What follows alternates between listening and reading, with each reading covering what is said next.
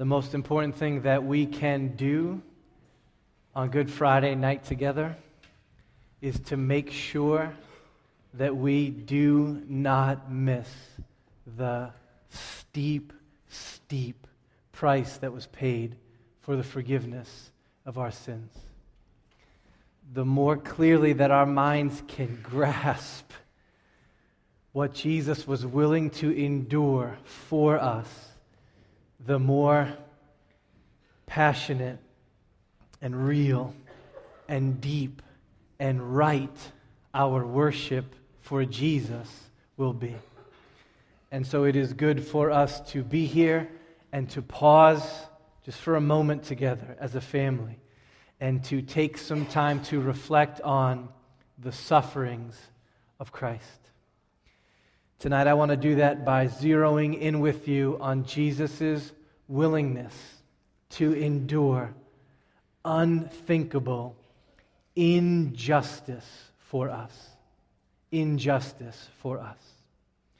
In Isaiah's beautiful but brutal vision of the suffering servant, after beginning to unpack how Jesus would suffer a violent death in our place and for our sins, he says these words: in his humiliation, justice was denied him. In his humiliation, justice was denied him. I think most of us get the humiliation part of the death of Jesus Christ. Just think of this. The King of all the kings, the Son of God, the one by whom all things were created and all things are upheld, was brought low for us. Jesus was mocked by punk soldiers and by passing crowds. Jesus was beaten and whipped like an animal. Jesus was paraded through the streets. Jesus was stripped naked and nailed to a Roman cross between two vile criminals on a busy street corner in the middle of the day.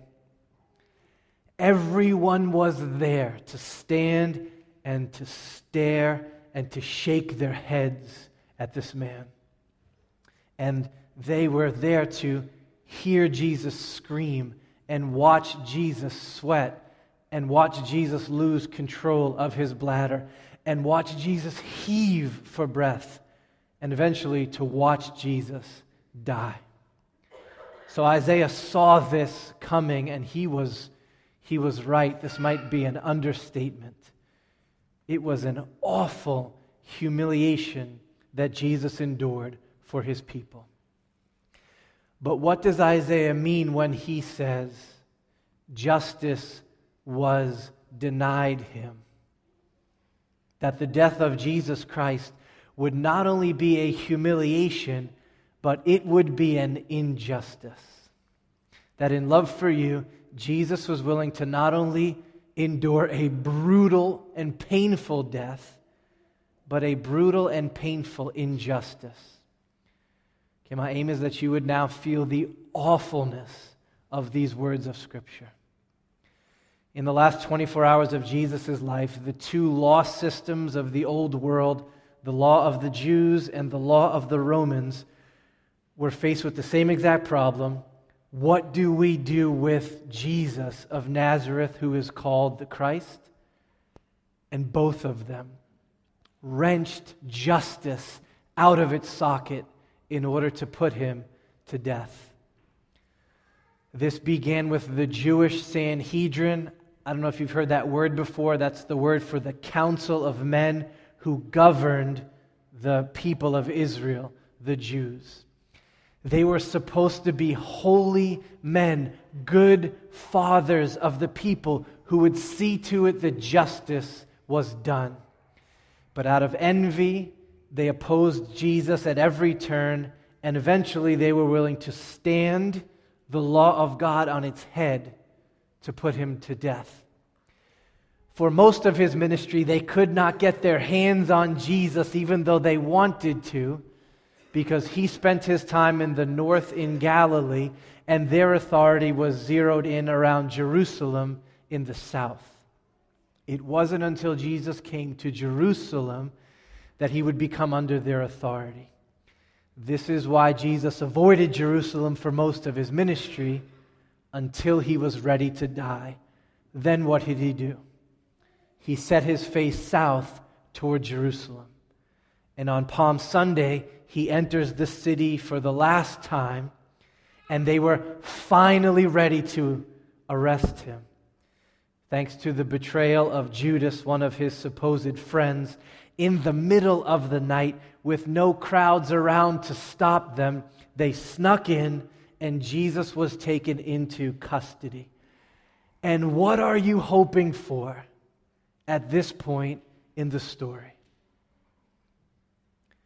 You are hoping for a fair trial. That's all you're asking for, is a fair trial. Give me a fair trial, and Jesus will be vindicated and free. But that's not what you get. Instead, you get justice was denied him by the Sanhedrin. Would you think about this with me? Under Jewish law, were you allowed to be privately interrogated before your trial? Of course not. But what happened with Jesus?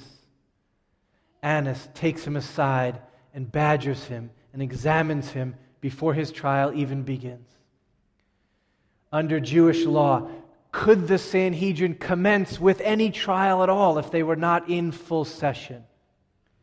Of course not. You schedule the trial, you wait until everyone is there. But what happened with Jesus?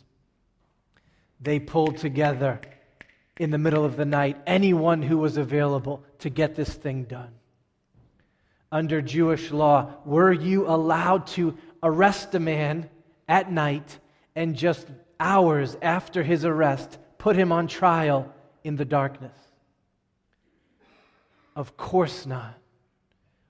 You need to wait until the day to try someone. But what do? All night he is sleepless, he is peppered, he is assaulted with accusations.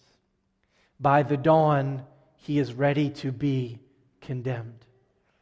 Under Jewish law, what were they supposed to do? As soon as it became apparent that all of the prosecution's witnesses were contradicting one another, what are they supposed to do immediately? Variances between the evidence of the witnesses would destroy its value. This trial is over. But what happened with Jesus? Witness after witness came forward with false and confused and contradictory statements, and yet the trial goes on.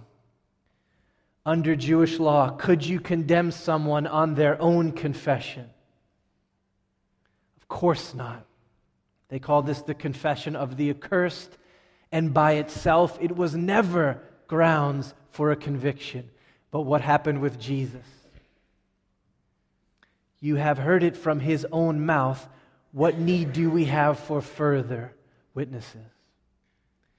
Under Jewish law, were you allowed to sentence someone and condemn them on the spot? Of course not. This never happened. There was a mandatory 12-hour enjoyment before a sentence of condemnation could be issued. But what happened with Jesus? Instant guilty verdict and pronouncement of a death sentence. Does everyone feel this? Justice was denied this man by the Sanhedrin. I need you to hold that feeling because it gets worse. The Sanhedrin could pronounce a death sentence, but they could not carry it out without the permission of the Roman governors. And so what do? They rush over to Pilate's house and they bang on his door before he has had his morning Dunkin', and they say, "Get up, Pilate, we've found a man." And then they change the charge from blasphemy to treason. A man named Jesus, who is committing majestas, they called it, treason. He is an enemy of Caesar and threat to the peace of the empire. As groggy as Pilate is, as soon as he hears the words treason, he knows he must deal with this. And so he calls for Jesus to appear before him. What are you hoping for now? A fair trial. Just give me a fair trial. Rome is known for its commitment to law and order. Pilate has no dog in this Jewish fight.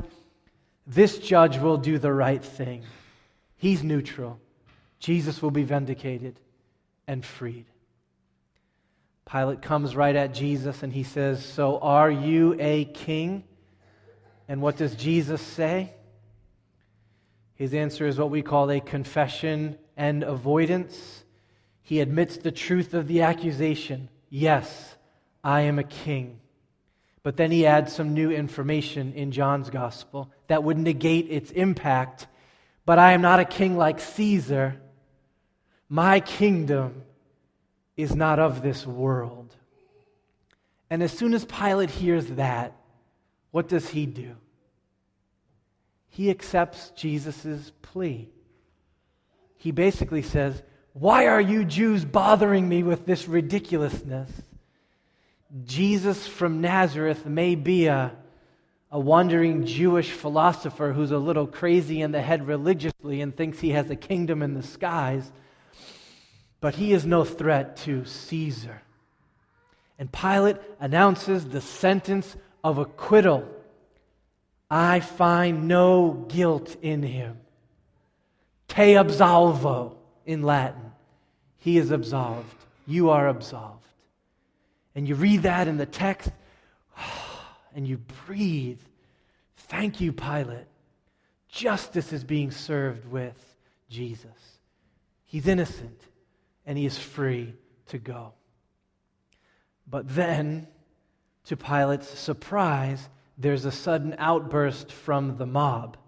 They don't like those words or that verdict or acquittal. And this becomes a major problem for Pilate. If his Jewish constituents are not happy, especially during Passover when they're all in the city and there could be political unrest that would cause him to lose his position, this is not good. And you immediately begin to hear the gears running in reverse in Pilate's brain, and he tries to backtrack. He hears that Jesus is from Galilee, and so he sends him over to Herod because the north is his jurisdiction. And right away your heart drops.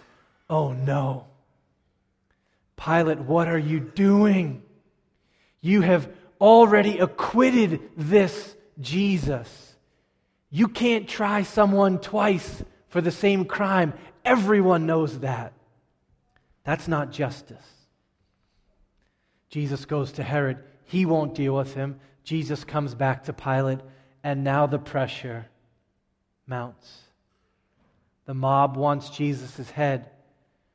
Pilate just wants peace. He is caught between what is right and what is expedient, what is his duty and what would be for popularity. He is trapped between justice and injustice. And what does the governor of the Romans do? He reverses his decision. Eventually, he ascends the seat on which he would stand over that pavement and announce his decisions. And the same prisoner who earlier that morning had been acquitted by him gets brought out again under the same charges. Only this time, a new verdict is announced. Guilty. Condemned. Guards, get ready the cross. Does everybody in here feel this? Justice was denied him before Pilate. And Jesus of Nazareth, totally innocent, holy, and righteous, is crucified. This is what Isaiah saw coming when he said, in his humiliation, justice was denied him. Okay, let's drive this home. Think about this with me. How does it feel when you are a victim of just the slightest injustice? How does it feel when you are a victim of just the slightest injustice? I mean just petty stuff. Have you ever had someone swoop into your parking spot at Target and your blinker was on? What goes through your mind right there? You're ready to take that to the Supreme Court, right? And you're on the horn. This is not right. Have you ever been standing in line and somebody is saving a couple of spots for their buddies, and then a dozen people step in front of you? What happens right there in your heart and your mind? That happened to me at a buffet once, and I was hungry, and I was not happy. Right over here at Melrose Middle School, I have seen parents come to blows almost over 2 points being credited to the wrong team on an $11 scorecard at a rec basketball game. Why? Why? What is that about? We are wired to know that injustice is wrong. When we see it or we receive the slightest injustice, our hearts burn. We know how bad this is. It hurts us all over. Now, those are just petty things. Let's talk about some more serious things. Have you ever been given an exam and the teacher or the professor did not tell you that certain content was going to be on that exam, and you failed that exam with bad consequences? How did your heart feel about that? Have you ever been trying out for a team and someone who was not as skilled as you makes the team because they're connected and you don't? Have you ever lost a job or a promotion unfairly? Let's get even more intense. Have you ever been accused of something falsely, like 100 miles away from what you said or felt or your motive was? And all of a sudden, a whole circle of yours assumes the worst about you unjustly.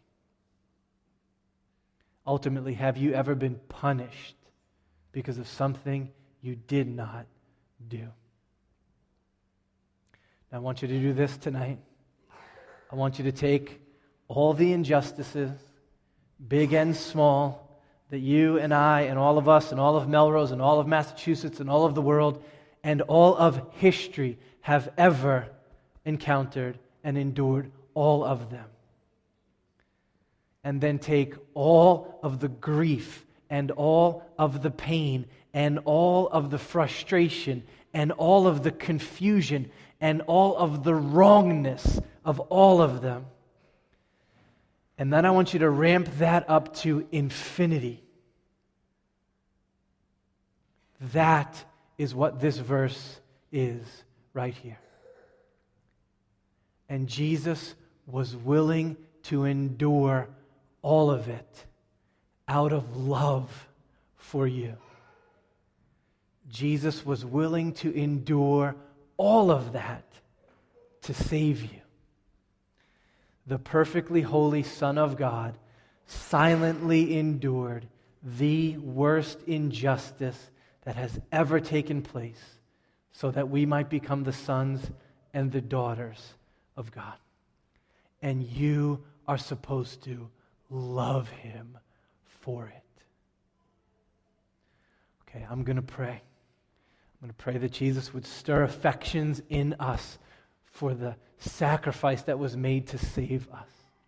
That Jesus would stir affections in our hearts for Jesus Christ, the Lamb of God who did not cry, unjust, but kept His mouth shut, that He would die so that we might live.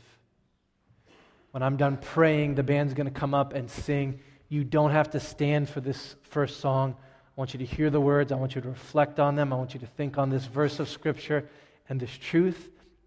And then we will come to the table and we will be moved to sing and pray together. Let's do that.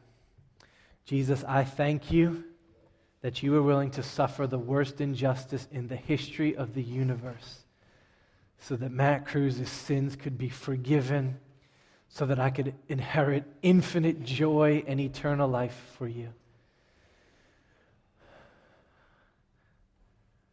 I marvel that you were willing to be brought low, and I love you for it. I love you for it. I pray that the truth of the love of God in Christ would sweep through this church and through this city and through this world, that the Lamb of God who takes away the sins of the world would be loved rightly. And I pray that that would start tonight in this assembly, in this community, with this family. So hear my prayer and answer. Amen.